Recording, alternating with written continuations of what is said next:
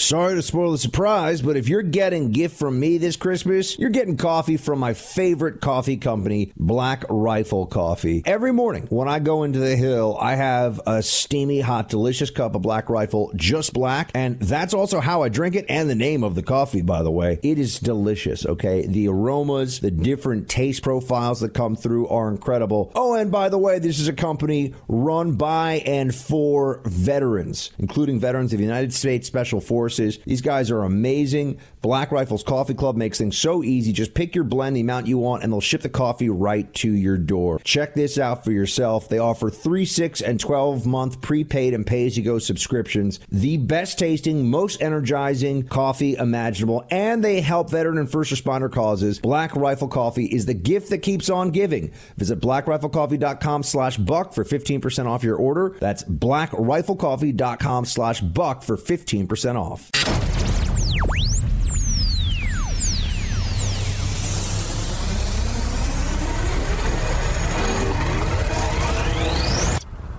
You are entering the Freedom Hut.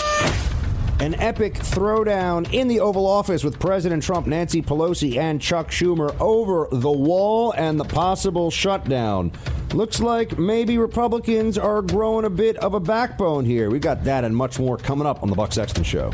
This is the Buck Sexton Show, where the mission is to decode what really matters with actionable intelligence. One small step.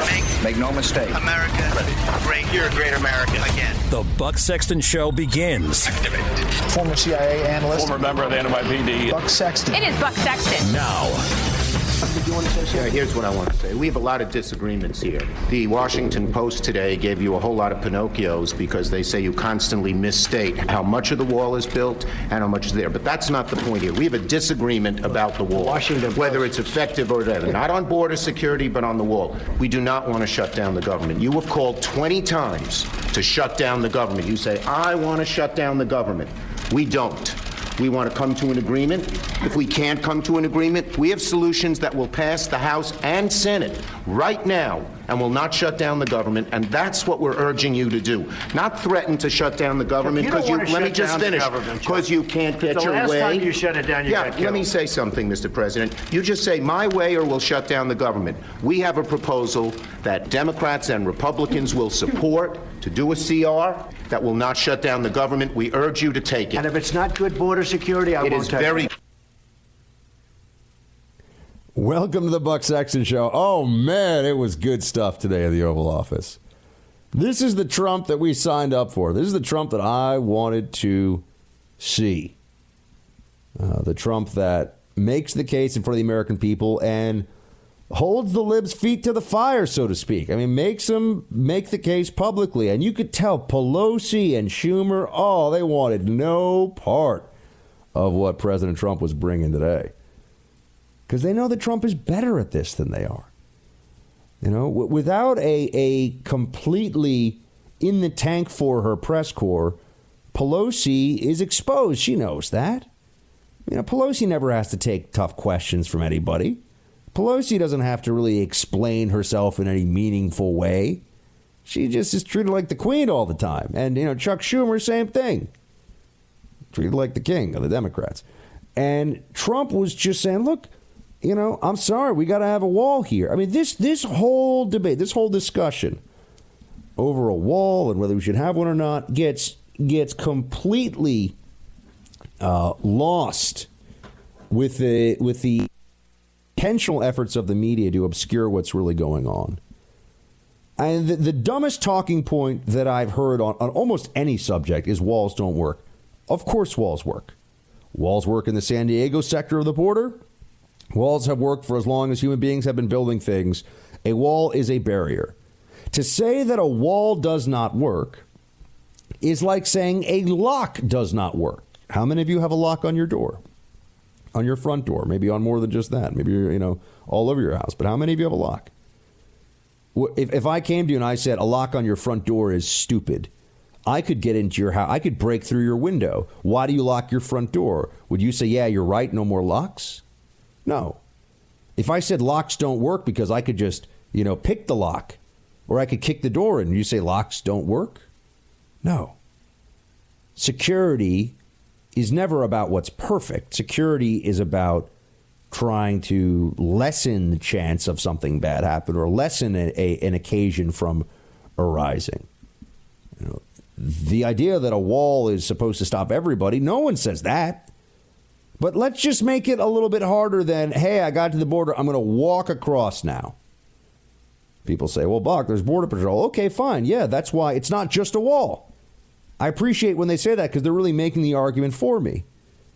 Yes, we do have Border Patrol. We do have some surveillance capability, and there are efforts to police and patrol the border effectively, although they're not enough. A wall makes those efforts more successful, makes it harder for people to just continue to come into the country. And the Democrats are they are absolutely making it up as they go along on this thing. They're saying they'll give $1.5 billion. That's what they always give for border security. Hey, pays for some things here and there, pays for some government employees and some other things, And the Republican plan is saying, look, give us $5 billion and we'll get started building this wall. It's now or never for a wall, folks. I mean, you remember Trump at all these different rallies. You remember what he was saying. He was, the proposal was not, give me 60 senators and I'll get a wall. The president, we can go into a government shutdown. They can decide not to immediately fund all aspects. 85% of the government gets funded. I mean, there's so much propaganda around this. It's not even a government shutdown. It's a partial government furlough. And it's really just a fragment of the government. So this is not catastrophic. But, it makes the point. The Republicans, they've got the lame duck session. They're looking at trying to get something done here. And, that Democrats, the way they fight this, the way they're presenting this is that they say that they don't want to spend the money and that it doesn't work. And all these things are just nonsense. $5 billion? That's what they think is so unacceptable. $5 billion? I mean, when you look at how much money we've been spending overseas in recent years for things that do not benefit the American people nearly as much as actual border security would, you're telling me we don't have $5 billion for this? It is nonsense. But they know this is just about the politics. This is about who is going to, as it always is with the shutdowns, who is going to get the blame. And Pelosi and Schumer wanted to be very clear that they're going to blame the president for this shutdown. Play 17. The bottom line is simple. The president made clear that he wants a shutdown. His position, if he sticks to his position for a $5 billion wall, he will get no wall and he will get a shutdown. Let's see, Chucky. Let's see what he's got.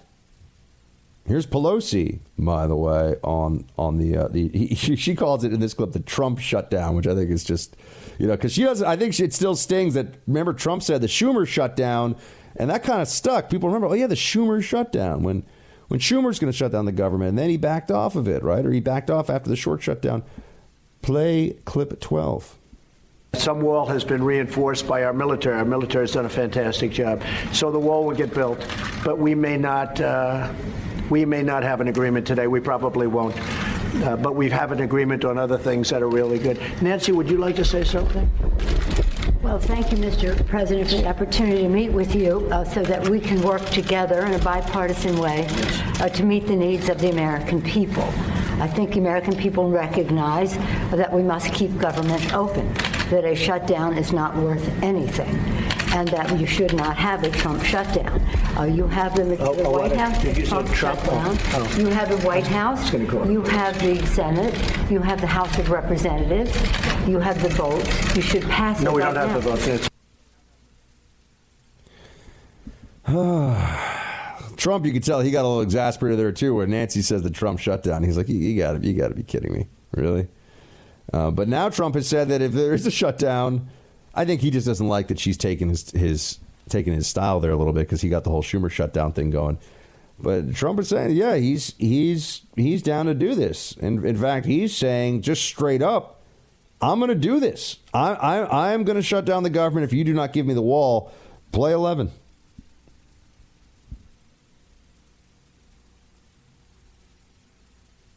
Oh, we don't have 11.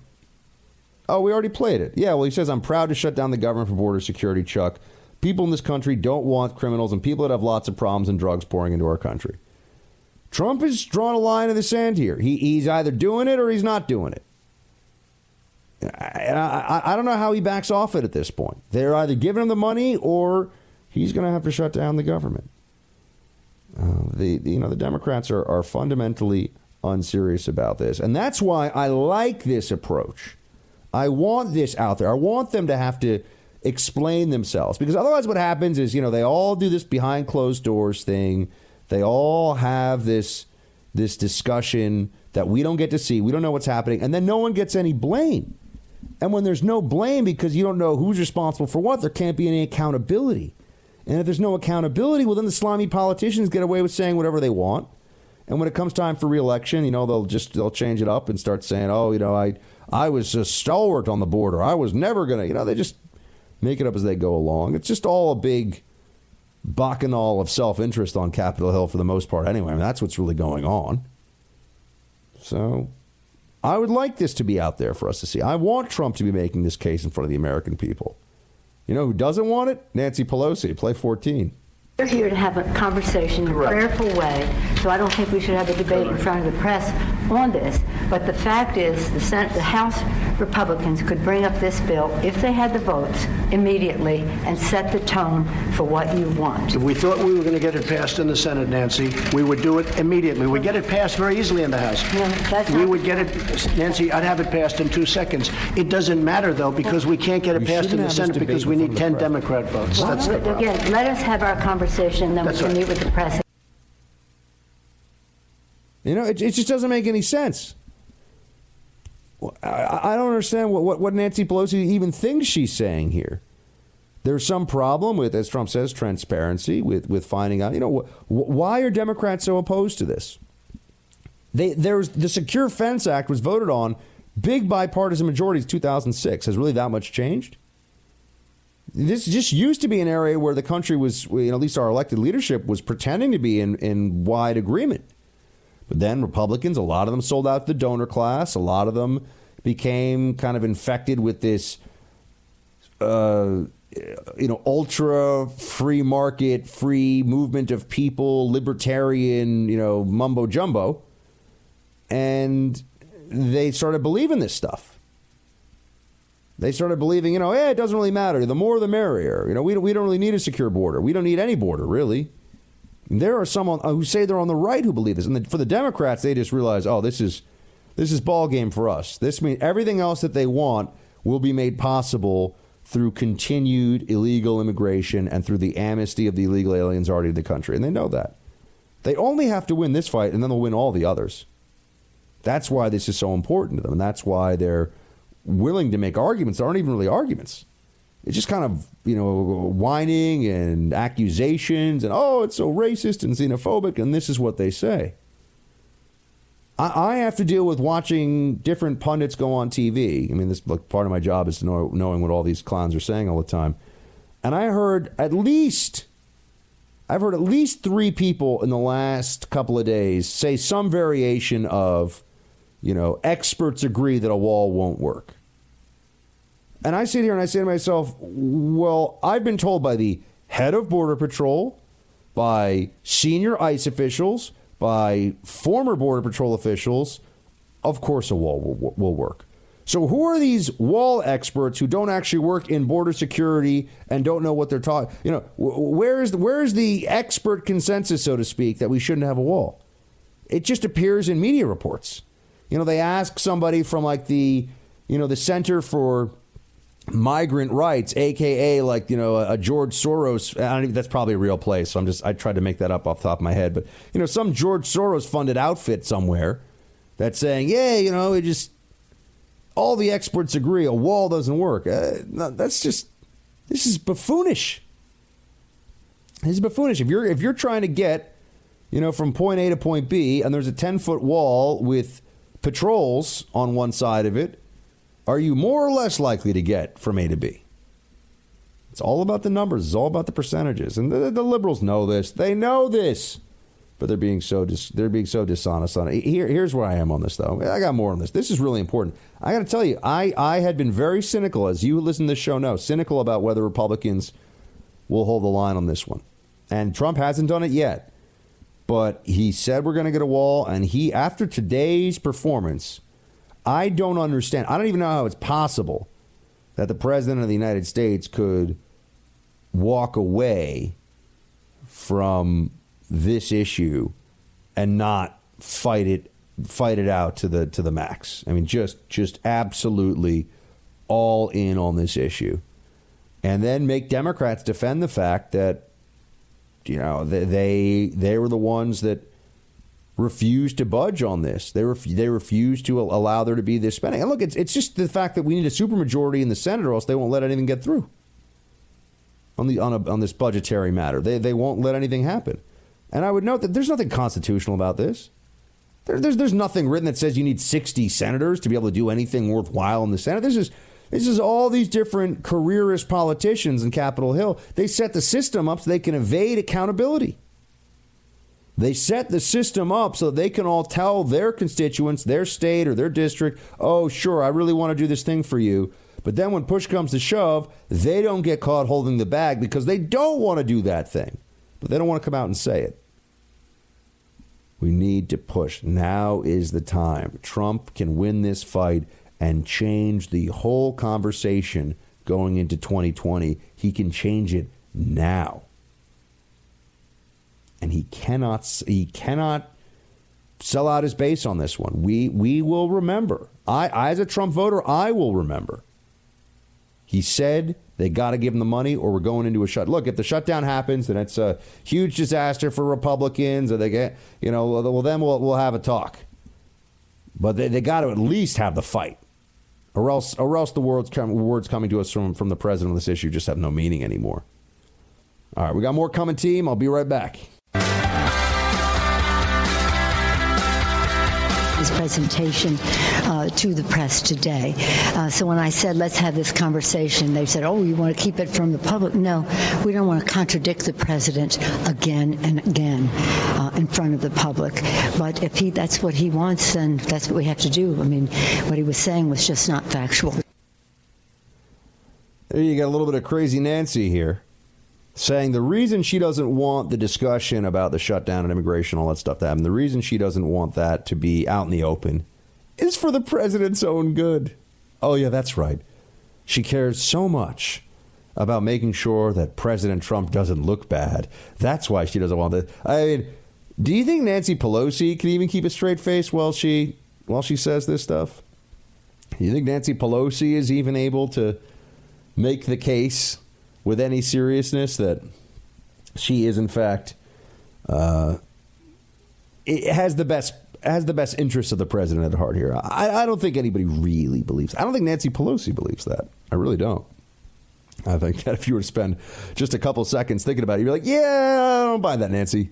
Thanks, though. It's a nice idea, but no. No, she doesn't want this to be something that the American people get to see for themselves. She does not want people to be in a position to evaluate the arguments of both sides, because what is the Democrat argument here, really? We won't spend money to build a wall. I mean, they'll think of the things that the federal government does spend all kinds of money on. Your money, by the way, and your children, really your grandchildren's money. This would be low, even if the wall didn't work nearly as well as I and many others like me think it will. If it had 1/10 of the effect, it would be not even close to the most wasteful expenditures the government's made in the last 5 years. Not even close. I mean, who remember the Obama administration spent $1 trillion on stimulus? Anybody remember anything we got from the stimulus program? $1 trillion. Anything that was worthwhile? I don't even think the Obama administration remembers anything that was worthwhile. His his presentation to the press today. So when I said, let's have this conversation, they said, oh, you want to keep it from the public? No, we don't want to contradict the president again and again in front of the public. But if that's what he wants, then that's what we have to do. I mean, what he was saying was just not factual. There you got a little bit of crazy Nancy here, saying the reason she doesn't want the discussion about the shutdown and immigration, all that stuff to happen, the reason she doesn't want that to be out in the open is for the president's own good. Oh, yeah, that's right. She cares so much about making sure that President Trump doesn't look bad. That's why she doesn't want that. I mean, do you think Nancy Pelosi can even keep a straight face while she says this stuff? Do you think Nancy Pelosi is even able to make the case with any seriousness that she is, in fact, it has the best interests of the president at heart here? I don't think anybody really believes. I don't think Nancy Pelosi believes that. I really don't. I think that if you were to spend just a couple seconds thinking about it, you'd be like, yeah, I don't buy that, Nancy. Thanks, though. It's a nice idea, but no. No, she doesn't want this to be something that the American people get to see for themselves. She does not want people to be in a position to evaluate the arguments of both sides, because what is the Democrat argument here, really? We won't spend money to build a wall. I mean, they'll think of the things that the federal government does spend all kinds of money on. Your money, by the way, and your children, really your grandchildren's money. This would be low, even if the wall didn't work nearly as well as I and many others like me think it will.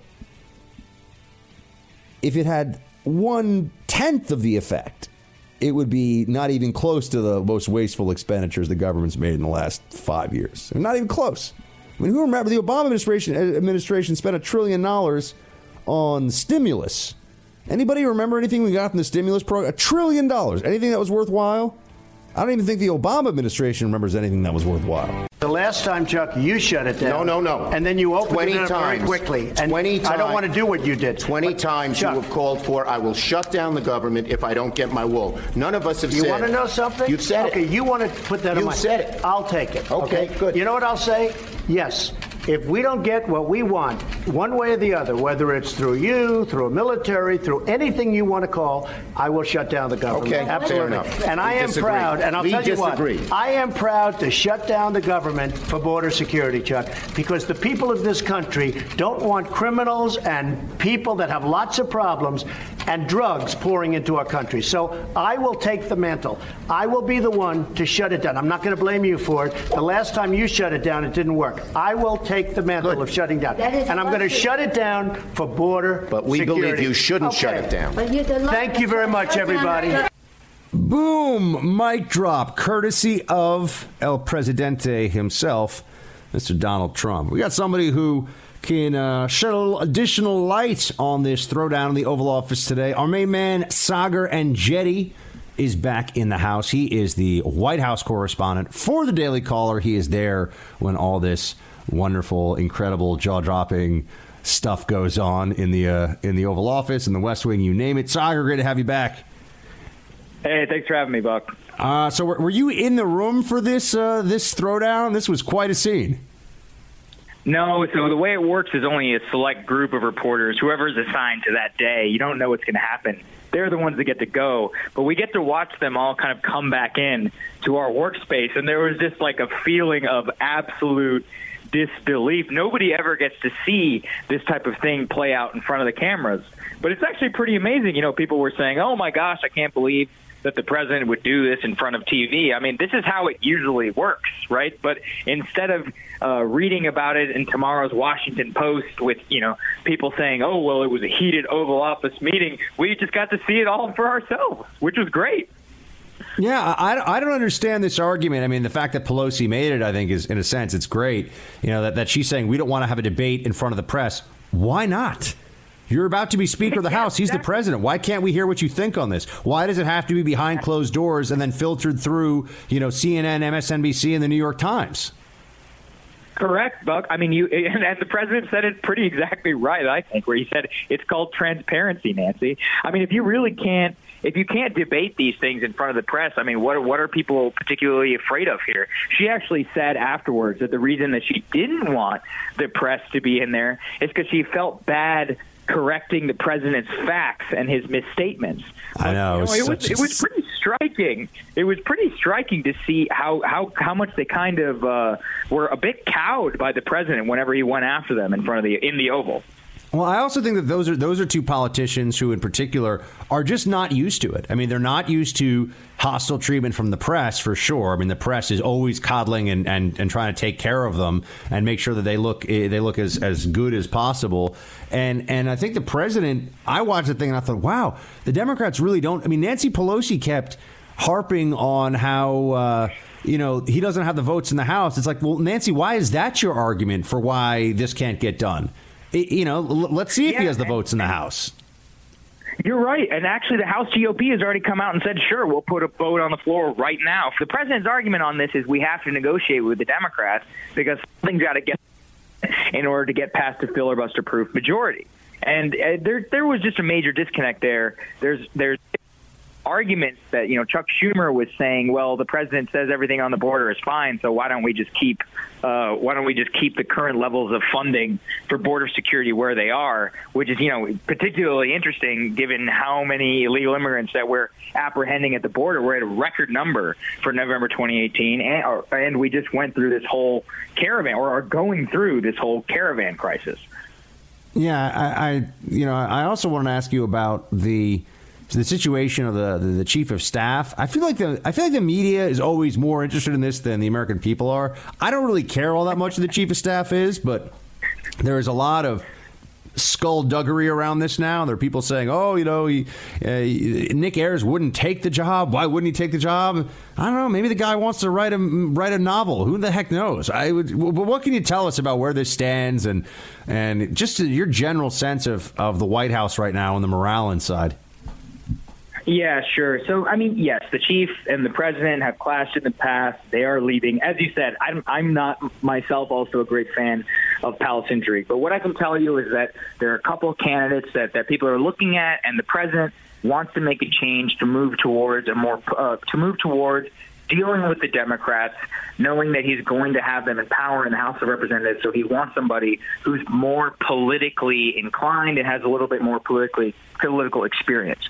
So two of the people that are really at the top of his list is Mark Meadows. I know that Chris Christie is also being considered. His name is being tossed around there. And he's also looking at people like Ambassador Lighthizer, who's a U.S. Trade Representative, and Steve Mnuchin, and a few others. But really, the president hasn't made a final decision. And John Kelly is sticking around in his job until January 2nd at the very least. So he's got a little bit of time.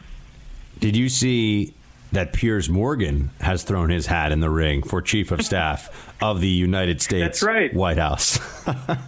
I know. I thought that was hilarious. His column title was, "Mr. President, you've already hired me. Hire me once again," which is a pretty compelling pitch.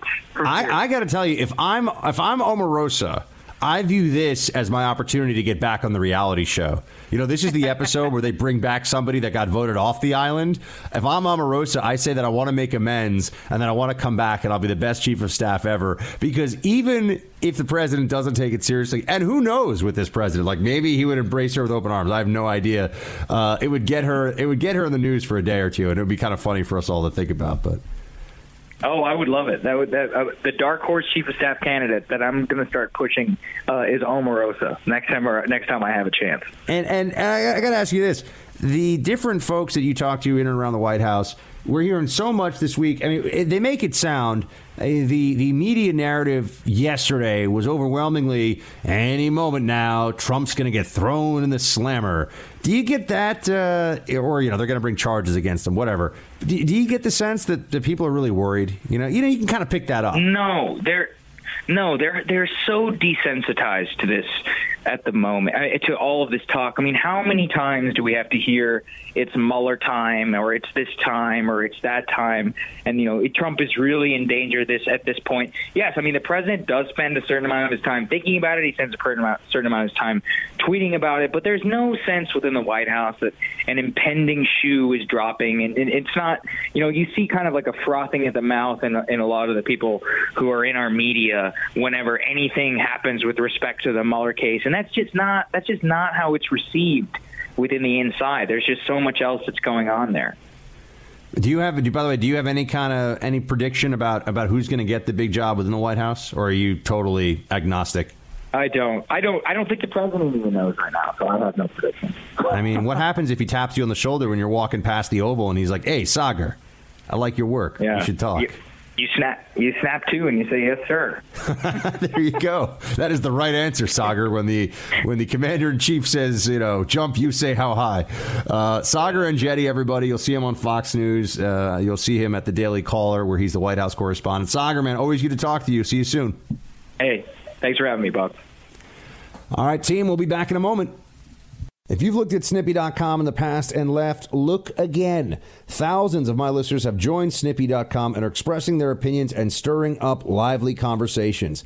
Snippy is an unbiased social media platform that's all about conversation and community. And, the guy who was the head of Google was down there today. Were any of you convinced by that testimony that Google's not engaged in left-wing bias in the search engine? Has a huge impact on what you see, when you see it. All right, Snippy.com is the beginning of the conservative revolution in social media, where we don't have to worry about what the left-wingers in Silicon Valley want us to see. Snippy.com is totally free to join. It's open to everyone, so join us at Snippy.com and let your opinion matter. No shadow banning and no suppression of conservative thought ever. Now with an updated user interface and exciting new features, also available in the Apple App Store and now available for Android, Snippy is your new alternative social media. There's a very real prospect that on the day Donald Trump leaves office, the Justice Department may indict him, that he may be the first president in quite some time to face the real prospect of jail time. Trump knows that he's facing some pretty strong criminal liability when he leaves office, one way or another. And, even if a sitting president can't be indicted, he's got to know his future looks like it's behind bars unless he cuts some sort of deal with the prosecutors. That's right, my friends. The left can't beat Trump in politics, so they're trying to beat him with the law by destroying the law in the process, by weaponizing it, by bastardizing it, polluting it. And these are people that are being treated as some kind of expert panel here. I mean, you got Adam Schiff and a Georgetown law professor saying that Trump is going to go to prison.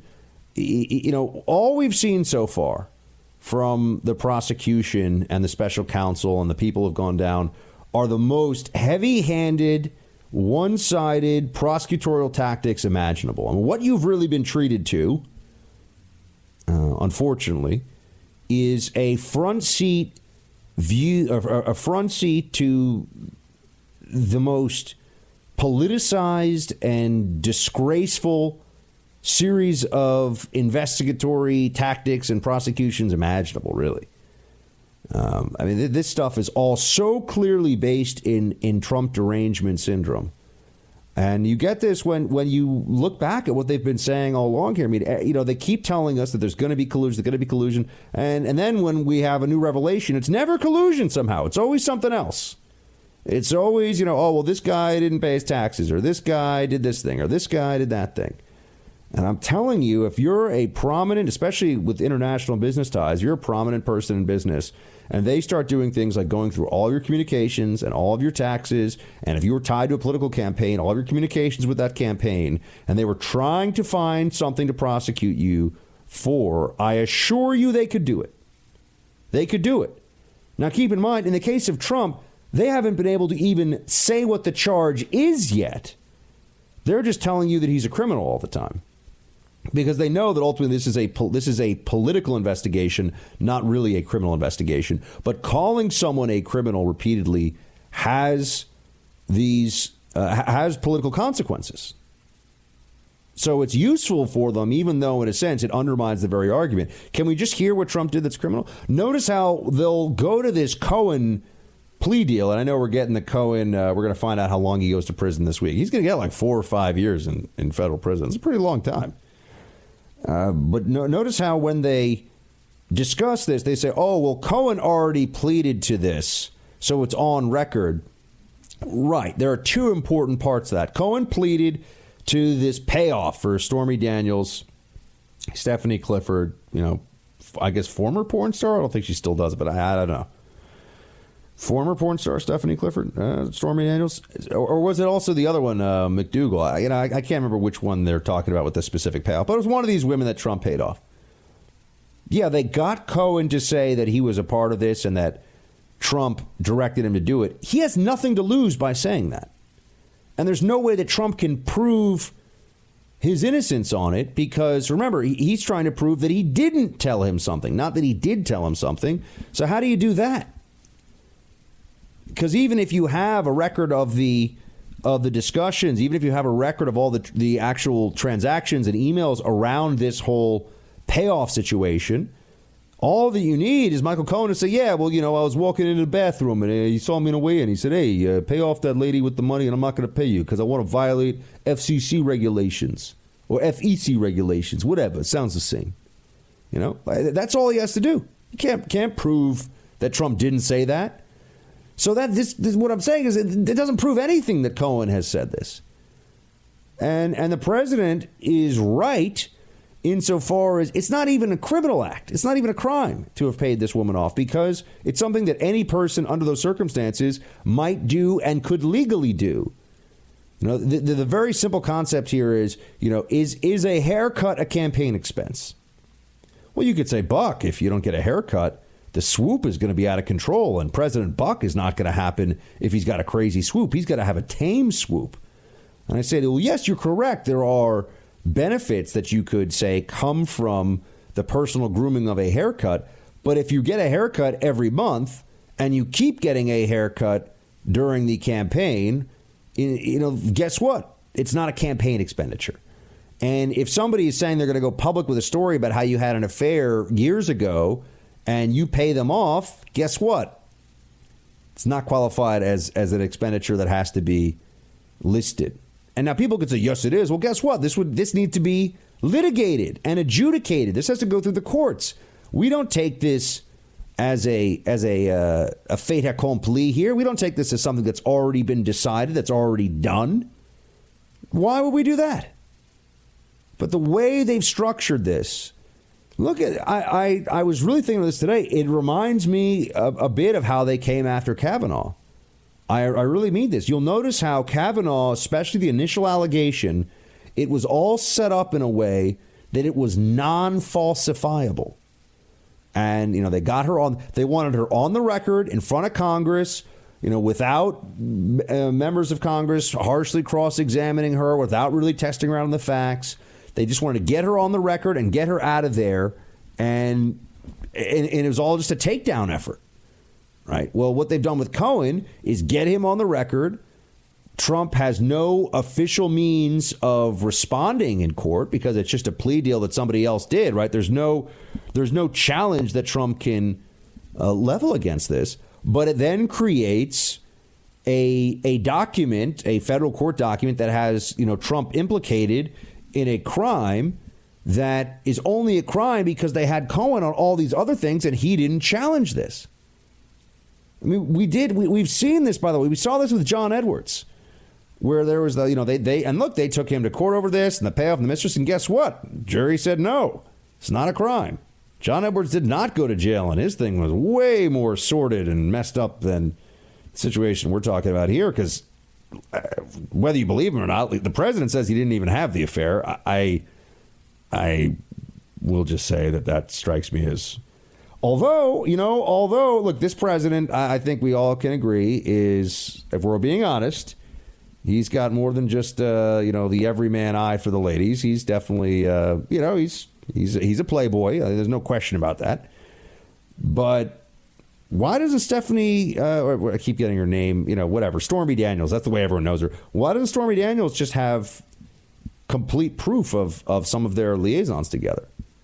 Why, in the era of text messages and email and she doesn't have any, as far as I know, there's no actual proof that she has produced of this affair other than, there's a photo of them at events together. I'm sure they knew each other. And look, maybe the president, even got a little kind of a little fresh with her at some point before he was the president. But did this affair really happen? I think, probably, but, it's not proven, and he says no.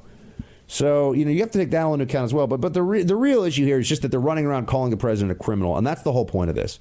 He's a criminal. He's a criminal. He's a racist. He's a racist. They just repeat these things, these slanders against the president of the United States, because they know that just the mere repetition does damage. Just saying this stuff over and over again brings people to the conclusion that, oh gosh, there must be something wrong with this president. There must be. And when I say people, not you and not me, but remember, they're trying to win over a certain portion of the electorate. They're trying to get those undecideds, and they're trying to get. It's all about suppressing the base and encouraging those in the middle and encouraging your own base. And they think that by calling the president a criminal, they can accomplish that. By the way, you got to have another. I mean, I had a guy on Rising earlier this week who was, as I mentioned to you, he had worked with Comey. He was a former U.S. attorney. And, I mean, he was just crazy town. I mean, I was sitting there. I was like, I don't even know what to say to this guy. He's like, here's what I think happened. And went on this long tirade about how, Russia collusion worked. And I said, none of this has any proof. You're just coming up with this whole theory. There's proof for not a single thing that he said. But he had this really elaborate theory about, they wanted the emails at a certain time released. And so this is creative writing. That's what I said to the guy. This is a creative writing exercise. You used to be a prosecutor? I said I didn't say this. This just came out. I don't like to, get saucy with my guests when they leave, but I kind of just muttered to myself, and the mic was still on, and apparently he heard it. I was like, that guy was a federal prosecutor? That's terrifying. So, yeah. I mean, it is terrifying that I think somebody who is so hyper-partisan. Look at James Comey. Look at the people who are making these decisions. We're supposed to believe that they're just on the straight and narrow and honest, nonpartisan observers of truth, defenders of democracy. Come on. Here's another former Obama administration U.S. attorney on what should happen to Trump. Play four. It could be that President Trump procured the presidency by fraud. When immigrants procure their citizenship by fraud, we strip them of their citizenship. When a president procures his presidency by fraud, should we consider doing the same? That's what this whole charade is about. They want payback for Hillary. They want payback for all the self-righteous, self-indulgent lib boomers. Sorry, but lib boomers are the worst. At least millennials don't have life experience that they should be able to fall back on. All these lib boomers, all of Hillary's contemporaries, and all these people that were ready for Hillary, and the women marching in the pink hats and all this stuff, they have not forgotten the hurt feelings, the tears, the deep sense of falling into the abyss after Hillary to not win the 2016 election. And it's not enough for them. They're not satisfied with merely winning the next election. They want to erase Trump's victory and rewrite in Soviet style in the history books that Hillary really won. They essentially want to strip Trump of the title.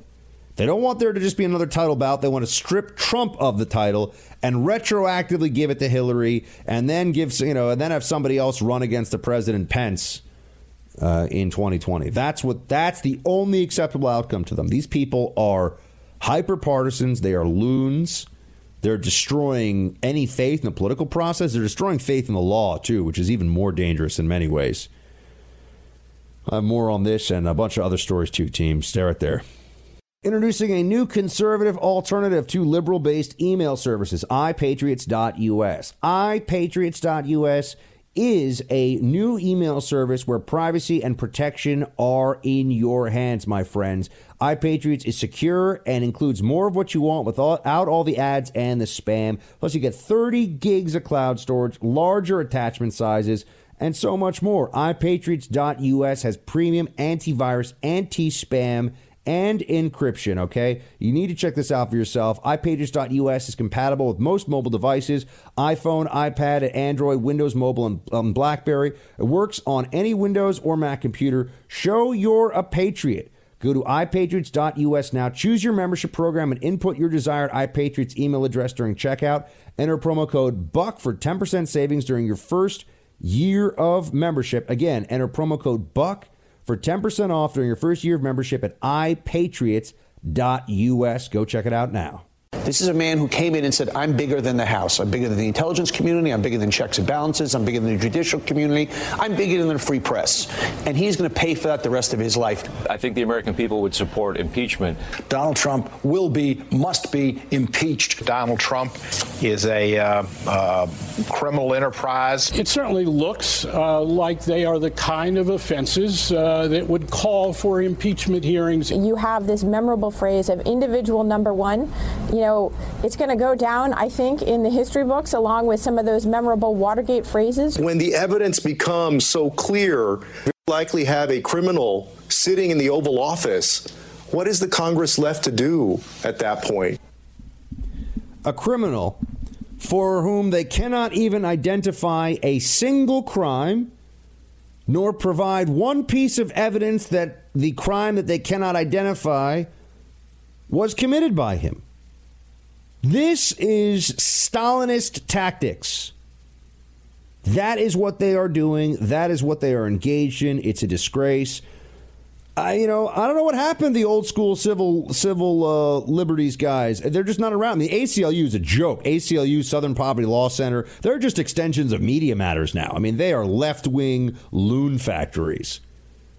But the Dersh doesn't even like Trump. I asked him once, I said, do you ever speak to the president? The Dersh looked like he was going to spit in my face. He was not happy with me for asking him that question. Okay? The Dersh on the payments to Stormy Daniels said this is a play 5. It is absolutely textbook extortion, and there ought to be a prosecution of any person, man or woman, who approaches any candidate or anybody else and says, unless you pay me money, I'm going to reveal a sex act that occurred. That is absolute classic extortion. And it's shocking that the special counsel looking into this, who has a broad mandate, he described it very broadly, isn't looking into the extortion. These payments had to be reported. They had to be reported after the election. The reporting time was after the election. So it couldn't have impacted the election. So the absurd notion that he won the presidency by fraud and should be stripped of the presidency reflects incredible ignorance about the timing here and how these statutes operate. This is a guy who's just speaking about the law. And look, I'm not some huge Dersh fan. We got into a throwdown once on CNN about gun control. I like the Dersh when he's right. And he's on the law and on criminal justice. He's at least knowledgeable and honest about the law. There's so few voices these days. I mean, people they'll throw all of their principles out. They'll throw all of their expertise on a bonfire in order to tell the libs and the left and the media what they want to hear on this stuff, which is that Trump is a criminal. How is it? Someone explain to me that Stormy Daniels did not commit extortion. I've been wondering about this. I mean, I didn't go to law school, but it seems like extortion to me. You know, David Letterman, for those of you who are David Letterman fans, which if you were, we got to have a talk. But, you know, David Letterman was having an affair. This all came out, you know, with a much, much younger woman, the whole thing. I mean, you know, these people, a lot of these big celebrity types are pretty disgusting. But he's got this affair with the younger woman, and he, the husband finds out, and the husband, I forget the specifics of it, but the husband basically says, you know, I've got this screenplay. I want you to buy it for me for $10 million, which nobody, you know, gets a screenplay. This is absurd, right? $10 million, and it's about a famous comedian on late night TV who's having an affair with one of his staffers. That guy, by the way, went to prison for years. How is that different from what Stormy Daniels and Avenatti, because she hired a lawyer to create this veneer, this facade of a legal proceeding? And Stormy Daniels is treated with all this, you know, respect by the media. I mean, let me just say that to have intimate relations with somebody and then use that, and look, there's a whole, we're assuming that Trump had the relations, and there's a whole bunch of steps that we're going, but to have intimate relations with somebody and then use that for personal financial gain and the threat of ruining somebody, I mean, it is disgusting. It's a disgusting thing to do to anybody. It's a horror. I mean, this is a horrifyingly, imagine if a man, taped a woman in some kind of a sex act and then threatened to release it unless she gave him money. Well, that guy would go to prison, and rightfully so, and he should, right? But Stormy Daniels says, I'll tell everybody about our sexual affair unless you pay me X dollars. How is that not criminal? And as Dershowitz, he's a criminal defense attorney for decades. He's saying, look, it's a crime. Have they even looked into this? Have they even looked into who leaked Flynn's phone conversation with Ambassador Kislyak? It's amazing. The only crimes they care about involve Trump associates and ways of trying to make it seem like Trump had something to do with them. Those are the only crimes they care about. These people are destroying the criminal justice system. If we had any sense of equal justice, everything Comey's done would, in fact, from the standpoint of Mueller, would have Comey right now lined up for a whole series of felony charges. It tells you what a one-sided political witch hunt Mueller's engaged in, that all of these things go on, and somehow it never quite becomes important. But going after General Flynn after his 35 years of risking his life for America, that's okay, even though nothing Flynn has been accused of is comparable to what Comey now has admitted. I mean, great minds think alike. Newt and Buck linked up on this one. I mean, producer Mike always, producer Mike knows where my head's at on this stuff. And he's like, hey, I think I heard somebody. I got a clip. But yeah, this is the notion of equal justice is just, it's a farce with this whole Mueller probe. It's ridiculous. How is it possible that given all the people they're interviewing, all the stuff, not a single Democrat of any kind yet has been prosecuted?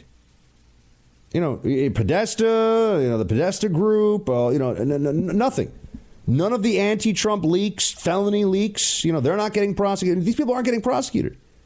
It's only people that are tied to Trump that have the DOJ eye of Sauron looking right at them all the time. And, there's just no effort to look at what was going on here to get this whole thing going. I mean, the DOJ fought to prevent disclosure of the fact that the DNC funded the dossier, which they used to do the FISA warrants and get this whole FBI investigation going. I mean, there should be such embarrassment from these so-called elites in charge of stuff. There should be such a sense of letting the American people down, and our outrage, it would be righteous if directed in the right directions, but it's not.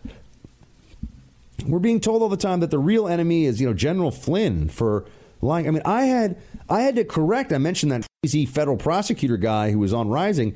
He said, General Flynn having this, conversation. I'm like, dude, the conversation was completely fine. There's nothing wrong with the conversation he had with Kislyak. And if you wanted to talk about sanctions, that's fine too. Man, it really just troubles me because what you see is the other side has such a will to power, has such a desire for crushing their ideological enemies that they're just utterly ruthless. And conservatives, we walk around a lot and we kind of play this, who's the purest and the best and who can recite the most of the Constitution from memory all the time, and don't always think about who's going to win this brawl that's happening here. And we're people are getting taken off the battlefield by the other side. I mean, we're taking losses here. They're going after Trump. They're going after his people. And this is not a fair game they're playing. And by the way, speaking of not a fair game, I mean, there's Comey out there.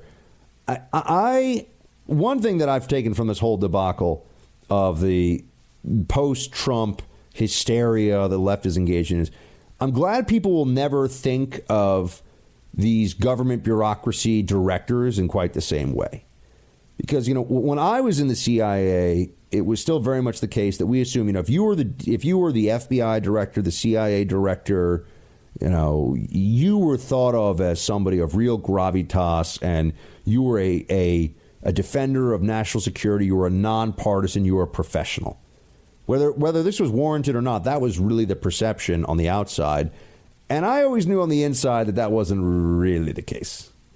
Certainly at the CIA. I mean, some directors are more politically minded than others, but even more than that, these people are not necessarily impressive. Some of them are very impressive. Some of them are very unimpressive. It depends on who we're talking about. And the fact that Comey was the FBI director, I mean, this guy, I would not trust to teach my kid third grade social studies. I mean, he's just not somebody who I would want anyone emulating or taking advice from. I mean, he is so just smarmy. Remember, this is a guy who sat across from people for decades and, he was the deciding voice in a lot of instances of, remember, he was a U.S. attorney in New York State. He was the one that wanted to go after Martha Stewart. It was Comey. He was the one that was like, yeah, she's got to go to prison. She didn't insider trade. She didn't do anything wrong. But she lied about getting a phone call because she was scared, and they decided to send her to prison for it. And the Comey was the one pushing for that. So, don't let this whole Comey, the 7-foot-tall Boy Scout thing fool you. He is very, first of all, I think he's obviously very ambitious. This is why he wanted to stay on as FBI director. But I think Comey's got a Senate run or, maybe even something bigger in his sights. Don't think he doesn't. And this guy's a megalomaniac, pretending to be this humble public servant. He's scary. But here's what Newt had to, Newt's been very good on this stuff. Play 9. If Comey had been a witness being interviewed by Mueller and he'd had 245 I can't remembers, I suspect they would keep him in there for 1,000 hours until he finally remembered.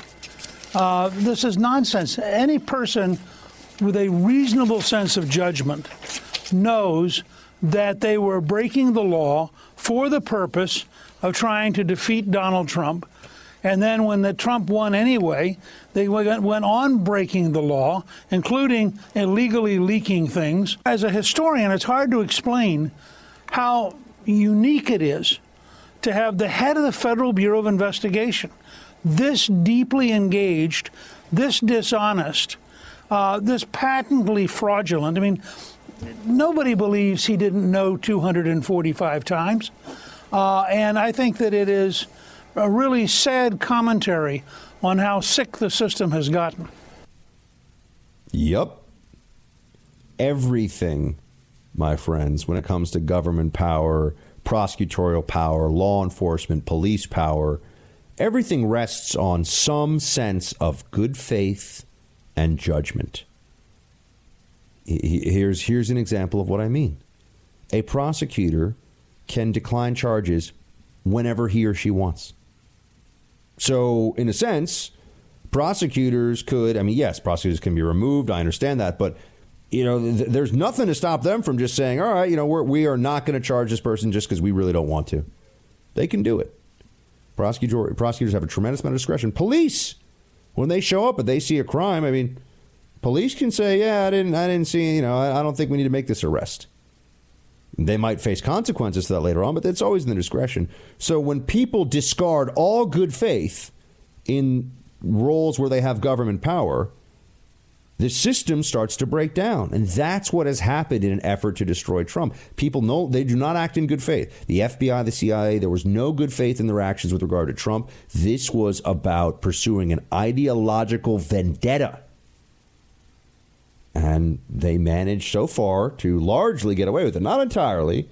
There have been some, they've taken some losses on this. By the way, Peter King says the same thing about Comey's memory, which I read this transcript over the weekend. Yeah, apparently all you have to do is just say, yeah, I don't remember it. If you're Comey, that'll fly. That's just fine. Play 8. To me, it's hard to believe that Jim Comey would have forgotten all of those different details. On the Intelligence Committee, Jim Comey testified before us any number of times. I never recall him not being able to answer a question. Yeah. Comey was very shaky on the details, on the facts and figures when it came time to speak for that on-the-record session with members of Congress last week. Very shaky indeed. And shaky on things that are, he should be embarrassed by them, except he knows the answers. He just wasn't giving the answers because he didn't want to. And because he knows that no one's going to press charges against the former FBI director who's trying to take Trump down for just saying, I don't know. As far as I recall, that's all I remember. I must first dispense with a completely illegitimate issue, which is the fantasy dreamed up by some conservatives that Google and other online platforms have an anti-conservative bias. As I've said repeatedly, no credible evidence supports this right-wing conspiracy theory. I have little doubt that my Republican colleagues will spend much of their time presenting a laundry list of anecdotes and out-of-context statements made by Google employees as supposed evidence of anti-conservative bias. But none of that will actually make it true. Democrats really don't want people to catch on to just how biased these social media platforms are. There are many reasons for this. But you got a sense of it today. You had the CEO of Google, one of the most powerful, cash flow positive, wealthy corporations in the world, which, by the way, is working to create a special censorship-friendly internet for China. So you've got Google employees who don't want to work on anything that has a U.S. military application to it. Can't have any part of that. They're not a bunch of warmongers here for the American war machine. But they will work on making sure that people in China are remain enslaved by the state, at least mentally and intellectually, not able to enjoy freedom. Google apparently is cool with that, because there's a lot of money to be made in China. I understand. But you had this hearing today on Capitol Hill. I mean, there was some of the interesting stuff that you'd expect, where you have members of Congress who kind of sound like, for those of us who are roughly my age, or maybe even 10 or 15 years older than me, when one of our grandparents back in the 90s should be like, how do I work the VHS machine? Hey, how do I get the VCR to rewind? And it was always like the VCR was this really difficult thing that we had to help them struggle through. Although I will admit that there were many times where I could not figure out how to get the clock to change on the VCR. But you had people today who were talking about technology, and these are the individuals who write our laws when it comes to technology, right? These are the people that we are counting on to know something about this. And sure enough, they sound like a bunch of people that couldn't even be bothered to read through the executive summaries that their taxpayer-funded congressional staffs put together for them. But anyway, you had Sundar Pichai, who is the CEO of Google. Remember, Google is owned by Alphabet now, so you'll hear about Alphabet, the company, as well. But, there was a big story. You got this guy who's saying, for example, that conservatives are going to, that was, Nadler, who says all kinds of annoying stuff. But they're going to say that, conservatives whine about this. It's not true. Conservatives aren't being shadow banned. Meanwhile, I think it was just yesterday that Gavin McInnes is a guy that I did red eye with a bunch of times back in the day. And look, I'm not going to pretend that Gavin is not a provocateur. He certainly is. He's a guy who likes to get people a little fired up. He understands the effect that he has sometimes on conversation. And look, he's a good writer, and he's smart. And he's always been very nice to me when I've seen him. And I know he has this affiliation of this group, which I don't know that much about the background of it, to be fair. They're called the Proud Boys, who it turns out are not considered an extremist group by the FBI. That was fake news. But that doesn't mean they're not acting like a bunch of jerks. I don't know much about them. I didn't even know they were a thing until a few months ago.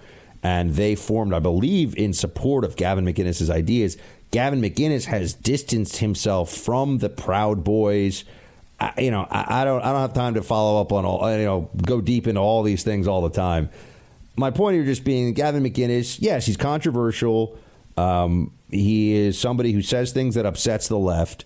And whether you like him or not, it should be concerning that he gets demonetized. Because what they're doing is, they started out with Alex Jones, who very few people I know are willing to defend publicly.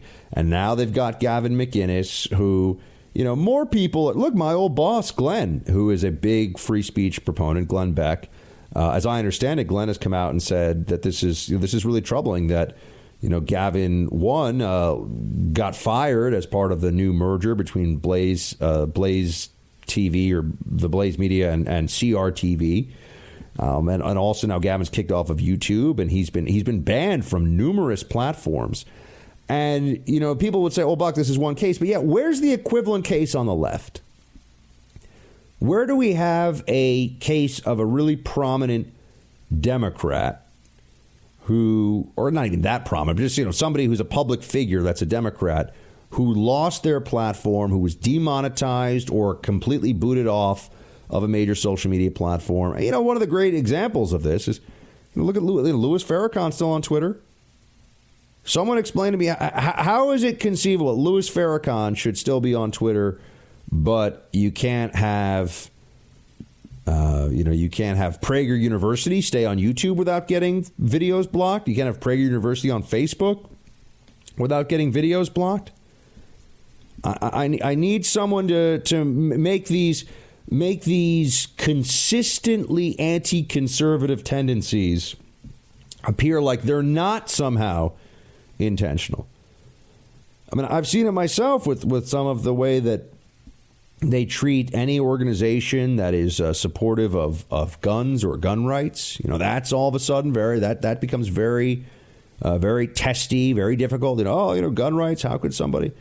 The truth is that there's a bias because there's tremendous social pressure on these different people like Preachai. I mean, these different social media, important guys who, yes, they want these really successful companies, but they're so rich and so powerful as companies that they think that they're a little bit untouchable. Meaning that nobody can. There's different ways of saying someone's an untouchable, right? But meaning that nobody can stop them from what they're doing, really, and they get social pressure. I mean, people from within their social circle are always telling them, you got to stop. There's so much hate. We can't allow hate speech. And then you find out, well, where are you drawing the line on hate speech? And this is where there's also this legal issue. That, because you get all these people that say, oh, it's a First Amendment, they can do whatever they want. Well, that's not true. Government regulates speech in a lot of different ways. The government's not supposed to regulate content of speech, but that doesn't mean that content of speech can't get you in trouble in some way, obviously. As James Comey said recently, any conversation could be illegal theoretically. And this platform versus publisher distinction means that they either act as a neutral party in this and they don't police content, or if they are policing content, they're publishers, and that means they're responsible for whatever goes up on their platforms. A big problem. So you got to keep watching what goes on with these execs that go down on Capitol Hill, and we got to keep the pressure on here to stop the social media bias. Omaha Steaks is America's original butcher since 1917. Right now, Omaha Steaks is giving an amazing limited-time offer to my listeners. When you go to omahasteaks.com and enter code BUCK into the search bar, you'll get 74% off Omaha Steaks Family Gift Package. It's originally $195, now only $49.99. Order now and you'll get 4 hand-cut top sirloins, 2 savory premium pork chops, 4 chicken fried steaks, 4 Omaha Steaks burgers, 4 snappy kielbasa sausages, all beef meatballs, 4 perfectly browned potatoes au gratin, 4 made-from-scratch caramel apple tartlets, plus get 4 more burgers free. Omaha Steaks is a 5th-generation family-owned company with over 100 years of experience. Again, get this limited-time package for only $49.99 when you go to omahasteaks.com. Type BUCK in the search bar and add the family gift package to your cart. Go to omahasteaks.com, type BUCK in the search bar to send the Omaha Steaks family gift package today. In a secret recording case, a federal judge has ruled in favor of James O'Keefe and Project Veritas. This is a case with big First Amendment implications. It is a win for free speech. It is a win for government transparency. Why haven't you heard much about it yet? Why isn't it leading some major news broadcasts? Oh, that's right, because it involves a conservative investigative journalist and his outfit, and we know the left can't have that. James O'Keefe, however, is with us now to explain just what's going on. He's the founder of Project Veritas. James, thanks for joining us. Hey, great to be with you. Thank you. All right, can you just give us a little bit of the backstory here on this case? It has to do with your right as a citizen and as a journalist to surreptitiously tape government officials, right? Tell us what's going on here. Well, this was a situation where there's 12 states in the United States that prohibit two-party consent or prohibit recording people without their permission. One of those states is Massachusetts. That means that if you're recording someone, you need their permission to record them. Well, a federal judge ruled yesterday, this is pretty historic, the court said, and we sued the state of Massachusetts in federal court. It's taken us 2 years, but the judge ruled that secretly recording government officials and police officers is a, quote, basic, vital, and well-established liberty safeguarded by the First Amendment, unquote. And there's a 44-page order that this judge has issued. And remember, this was not the New York Times. It wasn't the Washington Post. It was Project Veritas that fought the law. And we have overturned a state law prohibiting recording people, public officials, without their permission. Pretty historic stuff. I mean, just so everyone's clear, the position then, and you said there are a number of states where this is the case, but the position of the state of Massachusetts had been that, let's say, James, I was visiting the O'Keefe residence and things got a little rowdy, and we're having a party. The police show up, and all of a sudden you think the police are engaging in abusive behavior, and you pull out your phone to in this analogy or in this storyline. I'm getting beat up by the cops. You pull out your phone, you record this. They could stop that and arrest you previously under Massachusetts law. Yes, there were about 11 previous felony complaints or issues brought by the state in recent time. So you could go to jail. I mean, this is Project Veritas. You listeners, I'm sure you're aware of what we do. I mean, we're constantly in court facing people who try to shut us down, silence us with using lawfare, using the state as a weapon, using these lawsuits as a weapon.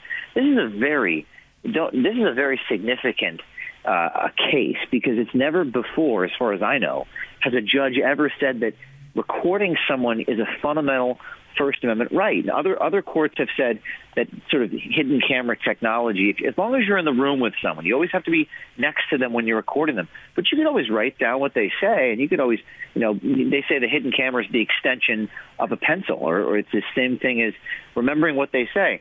So this judgment, I think it allows us to go some of these other states like Illinois, California, Pennsylvania, which make it a crime to record people. In 38 states, in the District of Columbia, it's legal. In New York, it's legal.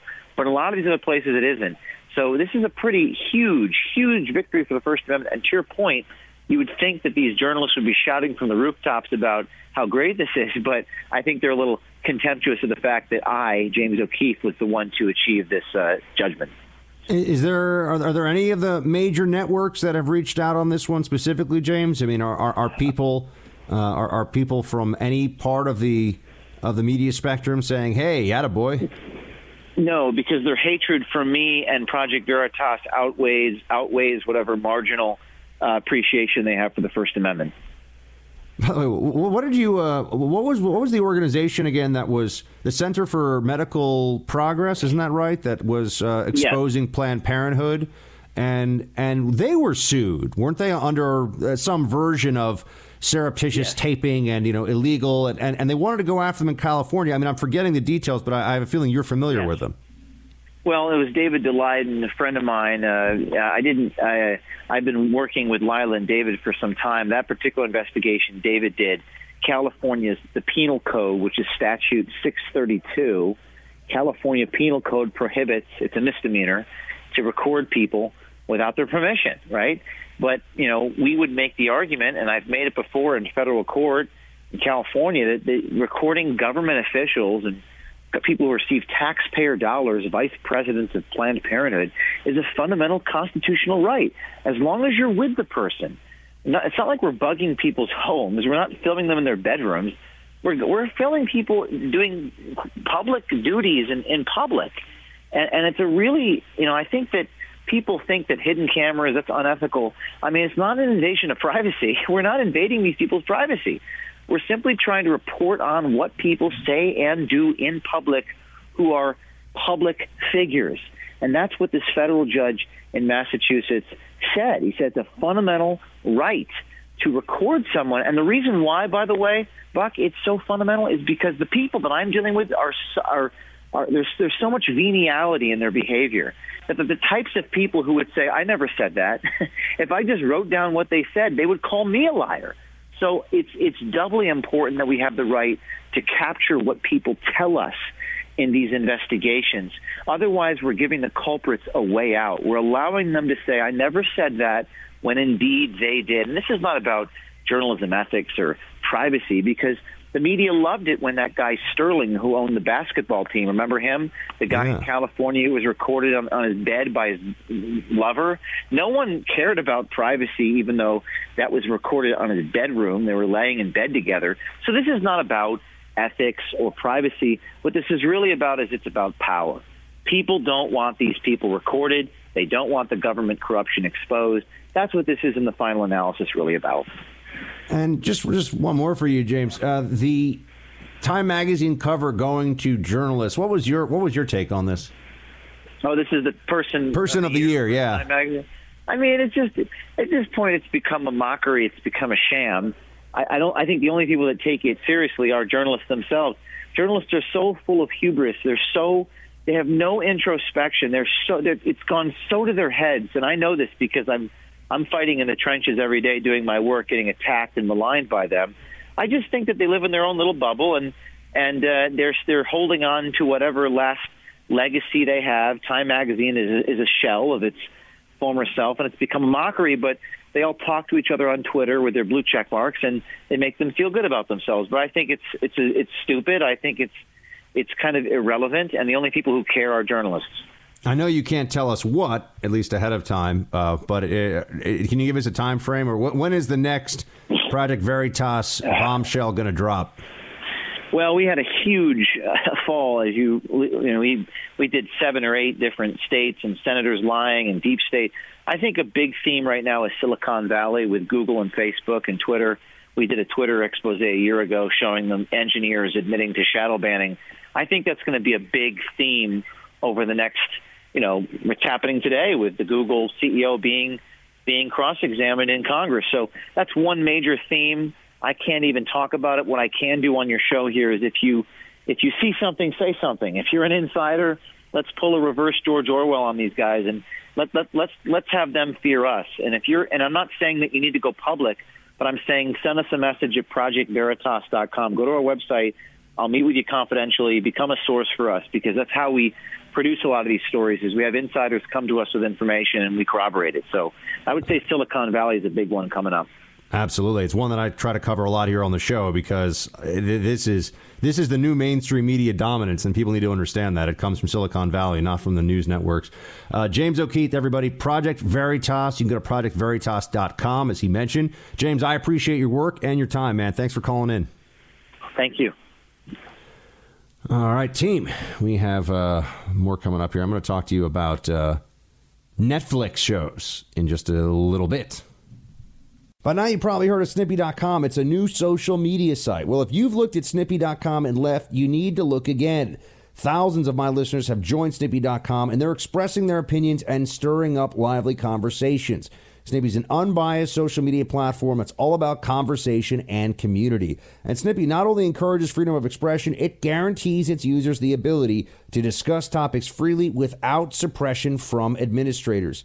Snippy.com is a place where everyone is free to express their thoughts and share their opinions. It is totally free to join and open to everyone. So join us at Snippy.com and let your opinion matter. No shadow banning and no suppression of conservative thought ever.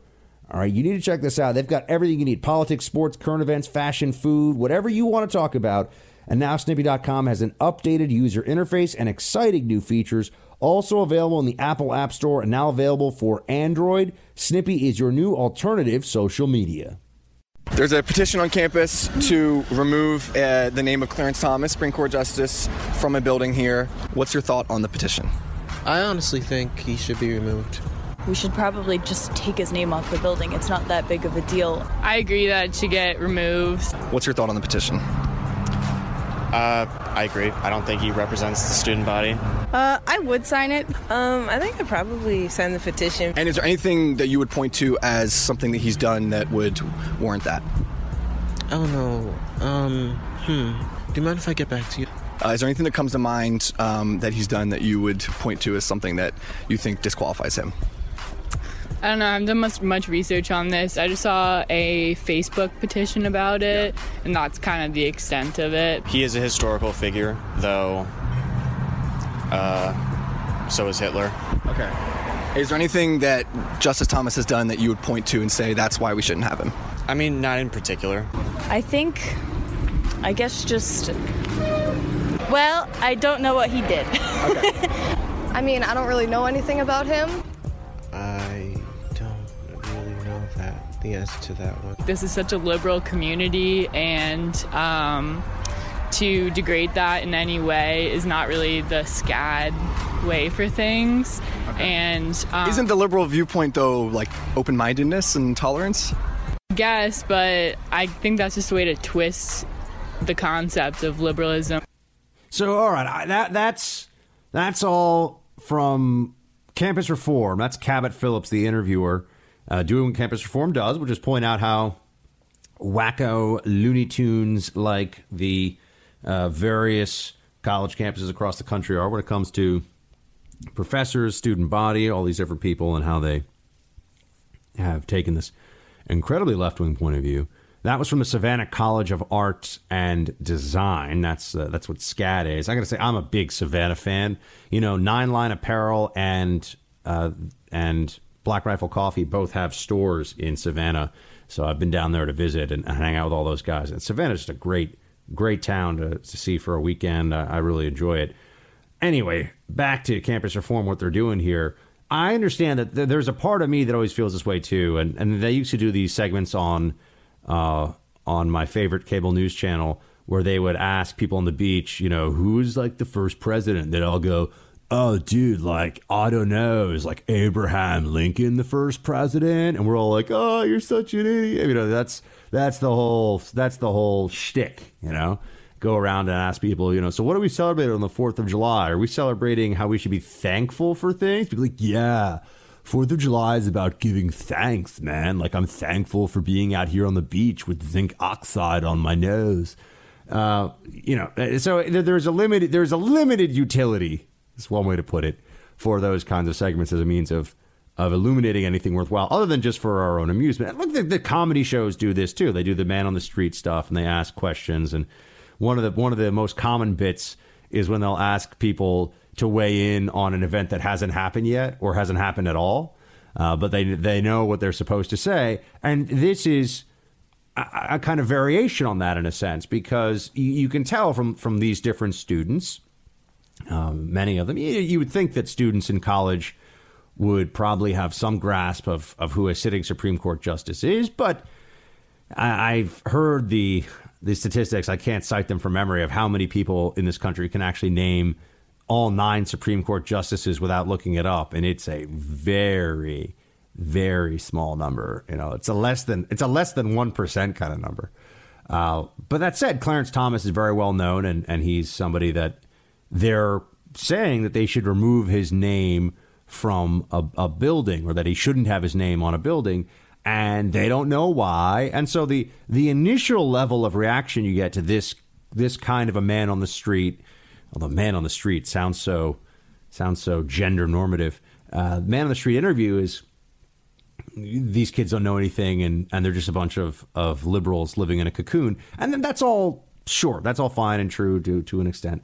But what I find really interesting is how conservatism needs to understand that for liberals, it's enough just that they have the impulse to say and feel the way the left wants them to. You know, liberals don't really care. And you know, so this is a little bit of a counterintuitive take here, but liberals don't really care when you walk around the campus and people say, oh, I don't like Clarence Thomas. Why? Oh, I don't know. I don't even know who he is. All liberals care about is, do they know they're not supposed to like him? And do they know that they should oppose him and everything that he stands for in every facet of their lives? So if the outcome is what the left wants, they don't care about the process. If the process is knowledge, or if it's related to having knowledge here, that's really irrelevant to the left. In fact, I think the left prefers that they see on campuses young people who are already able to vote and who will soon be out in their adult lives as working in companies and working at businesses and stuff, but also as activists, and if they're really far left, as MSNBC anchors. And so they just want the end product to be that you know what the cultural expectation of you is as a liberal. So when I ask, and another great example, this is climate change. When I ask somebody, do you believe in climate change? It is really a cultural signaling, right? If I ask somebody that as a liberal, I'm expecting them to just say yes and leave it there. And then it's almost like they've gotten the other part of the secret handshake right. Clarence Thomas, another one, do you believe there should be dark money in politics? Nobody knows. What does that even mean? People that talk about it don't know what it means, but they'll say, "Oh no, well, as a liberal, I don't want. Do you want to get the money out of politics?" This is a phrase you'll hear liberals say. It's an idiotic phrase, but they'll say it all the time, and they just know. Well, as a liberal, I'm supposed to, like a hamster hitting a pedal to get the treat. I'm supposed to do this. I'm supposed to say this, and that is the approach on a lot of these issues. And because they've created the social currency on pretty much all college campuses. I mean, I know there's a few conservative campuses across the country, and I have friends who have attended them, and I know they exist, but 95% of college campuses are overwhelmingly, just liberal dominated enclaves. And so, when you look at what's happening on these campuses and the way kids respond to a question like, what do you think of Clarence Thomas? And they all say, or overwhelmingly they'll say, he's bad. We shouldn't have him here because we're tolerant. That's all the left wants. They view that as victory. They don't care that people can get to the why. Because if they can get to the why on that issue, they can get to the why on other issues. So understand that we have a problem here. We are losing people in this ongoing battle for having people think about especially young people, college kids, have them think about why they hold the ideas they do. The left just wants to process them in an almost machine-like way to respond to certain things the way the left tells them to. I believe in climate change. I don't like conservatives. I don't like Justice Thomas. I don't like Justice Scalia or his legacy. You go down the whole list. Think of all the issues that the left can encapsulate down to a very, very small phrase, slogan, even a couple of words. That's what they're doing. They're trying to mobilize people for their own cause. And the way they get them to do it is by perpetuating the perception that by holding these beliefs, you're one of the good people, the cool people, the smart people. So, yeah, I get it. We can make fun of these kids on campuses and they don't know anything and ha, ha, ha. But these know-nothings are going to be voters soon. They're going to be people that are supporting the left irrespective of their lack of knowledge. So we have to combat this by making people more knowledgeable on campuses. Some very important news that I wanted to share with you all. The official statistics, I shouldn't do that because now you're actually expecting something important. This isn't important at all. Some official statistics when it comes to Netflix shows, as in what are the top shows on Netflix. See, one thing I do like about the digital era we are in now, apart from all the Big Brother surveillance and the tech platforms acting like left-wing propaganda platforms, and apart from all that, at least there's real numbers, meaning that you know who's downloading, you know who's watching, and you don't have to play this guessing game anymore. I'm amazed at how, shall we say, easy to fudge the numbers are for traditional TV, for example, for radio, for different media platforms out there. And I think that there are a lot of people played a lot of games over the years.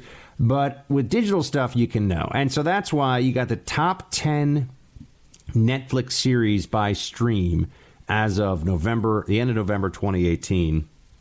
And this is remarkable.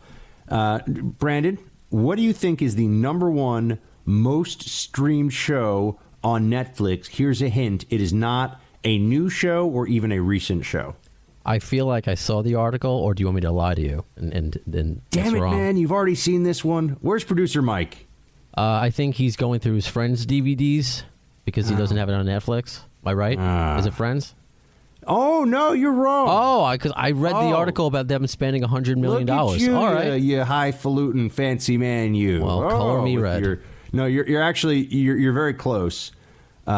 Friends is number 3. All right. I think it's remarkable that given that Netflix is spending billions of dollars on content, billions of dollars, a show about people in their 20s dating and not doing a lot of work and hanging out in a coffee shop from the 90s is the number 3 most streamed show on Netflix. But you're okay. The number 1 show though is also, it's not quite as old as Friends. It is not on air. What is the most streamed show on Netflix?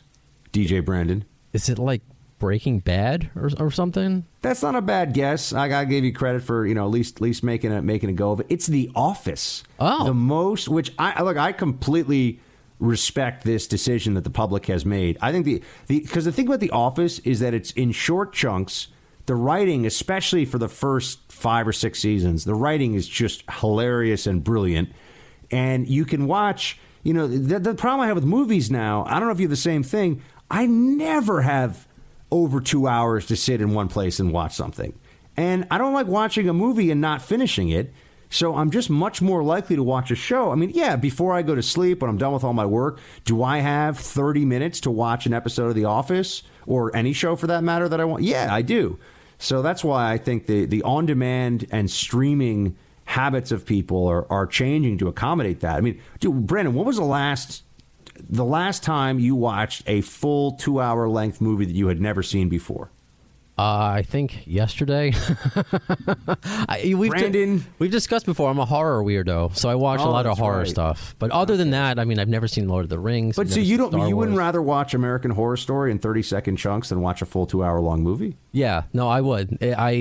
I know it's a commitment, and I'm not going to say I always sit down to do it. I'm usually maybe doing something else. Are you a fan of The Strain? Speaking of horror, I actually like that on Hulu, even though there were some criticisms of it that I would offer. But did you like The Strain? Haven't seen it yet, but you should watch Into the Dark. It's a new monthly series on Hulu. That's every month is a different horror about the holiday, like Thanksgiving, Halloween, Christmas. And it's good? Yeah, it's only 3 episodes in. Only an hour, I guess. Only an hour. Okay.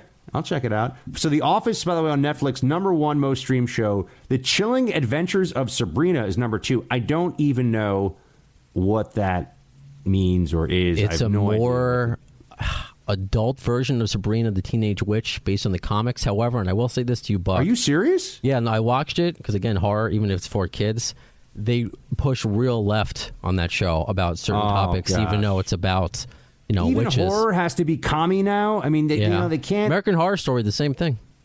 Yeah, I saw that. There's a whole abortion storyline in the first season, and the whole thing.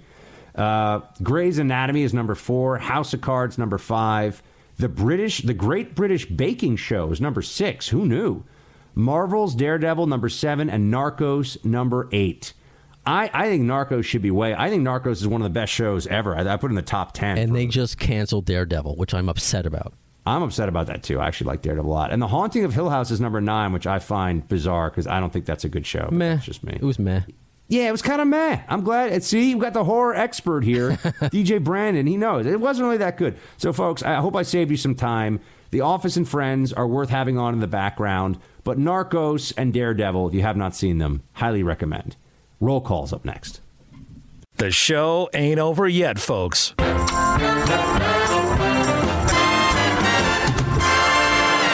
It's time for Roll Call. Indeed, Roll Call from the swamp. It is time to get into all of the latest insights, thoughts, quips, analytic additions, keeping me honest, all that good stuff that comes to us courtesy of Roll Call. And, man, it's just so nice. This was the first morning in a week I've woken up and not felt like I had some weird foreign objects stuck in the glands around my throat. So, life is good. Life is good. Got the holidays coming up. It's going to be a good week on radio, too, folks. John writes, Buck, the Christmas tree was chosen based on the size of the chimney After it dried out, it was removed from the home trunk first to clean the chimney with its dead branches. You dropped a chain tied to a rope, just so you know. John, I have never heard this before, and my thought was that, based on what I had been told before and what I have read, that the Christmas tree is a tradition that we borrowed from pagan rituals in Europe, where there would be either a burning of the a coniferous tree, the fir tree that the Christmas tree actually is. So I've never heard this theory before that it's used to clean the chimney, but it is definitely interesting to me that that is a theory that you have raised. So I guess I'll take your word for it, pending further review. Sounds a little weird to me, but interesting for sure. Mike writes, "Hey, Buck, you talking about the Stormy Daniels payoff. What about the $17 million Congress has paid out for sexual conduct payoffs?" Well, Mike, what we have here with the Cohen payoff situation is, once again, we're being told, as we've been told all along in the Russia collusion special counsel probe, right? The investigation of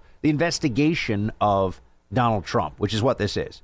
This is the investigation of Donald Trump by his political enemies. That's what's going on. And the people who have been telling us that this is all about getting to the truth, getting to justice, are also the ones who are now telling us that we need to understand that the crimes that are being uncovered don't deal with bad conduct or even necessarily criminal conduct. The crimes are in the process of how non-criminal conduct is handled. Let me give a little bit of a deeper details here on this one. For example, lying is the most obvious case we have, where they're lying not about conduct that was criminal to protect themselves, but we are supposed to believe that it's just a coincidence that these individuals who are put through the hellish, emotionally and financially draining experience of having to face the special counsel, that they're lying for no apparent reason. They're just lying because they're liars, and lying is bad.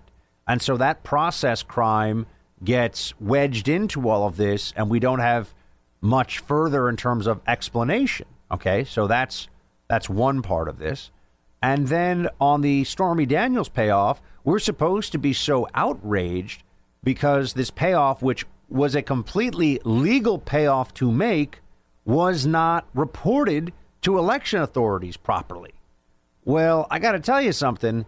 The notion that election authorities are somehow these virtuous and wise institutions, these bodies that look at our election, and it's, this is crazy.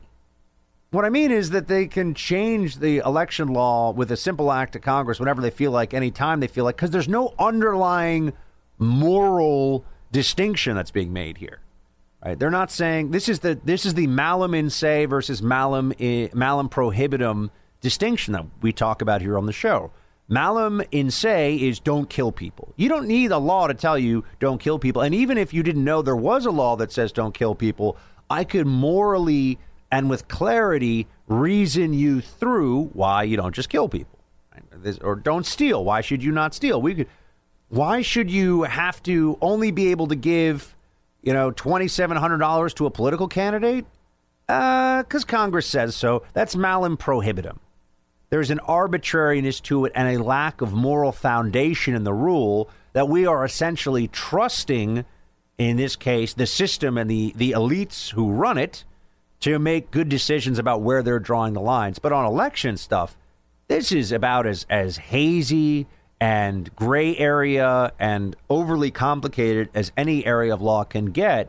And it's really just, we're supposed to believe it's bad because they say so. What you have not seen in the investigation of Donald Trump and his associates is any talk of, or I shouldn't say any talk, any proof of, there's lots of talk of it, of what would be a crime that is truly appalling, a crime for which anybody would demand there is punishment and that's what justice requires. There's nothing about stealing from people, about attacking people, about hurting people, about, it's always this stuff about how if Trump didn't report this properly, or maybe he's hiding his taxes. It's paperwork crimes. They're going after Trump on paperwork crimes primarily. And, people would say, oh, Buck, well, a paperwork crime could be stealing somebody's house. Yeah, but I mean, the crime is just the paperwork's not done properly. Or the crime is that the testimony was not given accurately, but there's no underlying crime. I know this is getting kind of philosophical about what does the law really prohibit and what is the law, but I think that's where we are now. Because as we saw with Hillary, and it's not a whataboutism, it's true. She broke laws, but they told us that was okay. They found a rationalization for Hillary breaking the laws, okay? And with Trump, they're trying to find a rationalization for how he did break the laws. That's what we are seeing play out in real time, and that's why people like me have so little faith that this has been a fair process and will continue to be, and I'm sure it will continue to be an unfair process. Rito writes, welcome back. Glad your voice box didn't crap out. You're absolutely right. Sancticomey is exactly the term for his insufferable self. Does he truly think we don't know what he did? Or is he delusional? Doesn't matter. It's maddening. Merry Christmas. All my people are getting Black Rifle Coffee. Well, Rita, thank you so much. And remember, blackriflecoffee.com/Buck. Make sure that that's where you go so that they know that you're part of Team Buck and the show gets credit. But, you'll get a good discount. And I really do. I have coffee around stacked up next to my desk. And I think Black Rifle does a great job, and the guys who run the company they're great dudes and dudettes. There are ladies who work there too, so definitely check it out. And as for Sancticomey, Sancticomey is somebody who should give us all a little bit of pause when we think about how the government functions, who's in charge of it, and this is why this takes us really to the roots of our conservatism in many ways. We understand that individuals, that human beings, are driven by a whole range of emotions and feelings and beliefs and self-interest. And so that's why we have limitations on government authority. That's why we want checks and balances. That's why we have so many clearly spelled out processes in place that are meant to protect you, the individual. It's not really about protecting the government. It's about protecting you, the individual, from the government. Because historically, we know that tyranny comes from governments that are unrestrained and that are not rooted in a respect for and a protection of natural law. So, get a little philosophical there, too. Dale. Hey, Buck, glad your voice is back at 100%. I'm currently reading The Charm School by Nelson DeMille, which is a Cold War-era novel that takes place in the Soviet Union and involves Army intelligence and the CIA. I know this is well before your time in the agency, but I was curious if you have previously read the book and your thoughts on it. If so, shields high. Dale, I've never read any of DeMille's books. I will tell you that. I got to be honest. Never read anything DeMille has written. So I really can't. I just know the name, but I really can't speak at all to his writing in general or in specific terms. So I'm sure it's great. I haven't read that much in the way of espionage thrillers. I tended to read more books about the history of intelligence and intelligence agencies. So I'm not really your go-to for espionage thriller book recommendations. Richard writes, Buck, could you ask the Snippy.com people to simplify their site? Seems like advanced trigonometry trying to post and like and add followers. Richard, I will pass along your comment to the folks that I know that deal with customer service there. And just understand that it's a new social media site, and that means that they're gonna be working out some things as they go. But unlike a lot of the other sites out there, they're not engaged in the shenanigans. And look, it's important that we as conservatives send a message to these social media, really monopolies. I mean, these social media juggernauts, and let them know that there will be consequences for their continued clear politicization, because that's what they're doing. I mean, they are politicizing social media in general. I mean, they're politicizing the social media platforms in a way that are meant to help the left. I mean, that's what's going on. That's what we're seeing happening, and I just think we should all be very, very clear about that. We have next up here, writes Tia. Tia says, hey, again, I've never seen Titanic, I've watched a documentary about the Titanic, and that had me sobbing. I didn't dare watch the movie. Well, I guess you're one of the very, very few who has not seen Titanic, but you're not missing much because I'm pretty sure you know how it ends. All right, team, we got a fantastic show already in the works for you tomorrow. Please do tell some folks about this podcast. Remember, if you're ever out of radio station range, you can, or you just don't have the time to listen live, you can listen to this show in full on podcast absolutely anytime you want. Just go on iTunes, you go on the iHeart app, and listen to the Buck Sexton Show at your leisure on demand. It's a great way to do it. And with that, until tomorrow, shields high. Omaha Steaks are fantastic. And right now, Omaha Steaks is giving an amazing limited-time offer to my listeners. When you go to omahasteaks.com and enter promo code BUCK into the search bar, you will get 74% off Omaha Steaks Family Gift Package. Originally $195, now only $49.99. Order now and you'll get 4 hand-cut aged to tenderness top sirloins, 2 savory premium pork chops, 4 chicken fried steaks, 4 Omaha Steaks burgers, 4 snappy kielbasa sausages, all beef meatballs, and 4 perfectly brown potatoes au gratin. Plus, you'll get 4 more burgers free and 4 perfectly brown potatoes au gratin. You throw that all in the mix, it's delicious.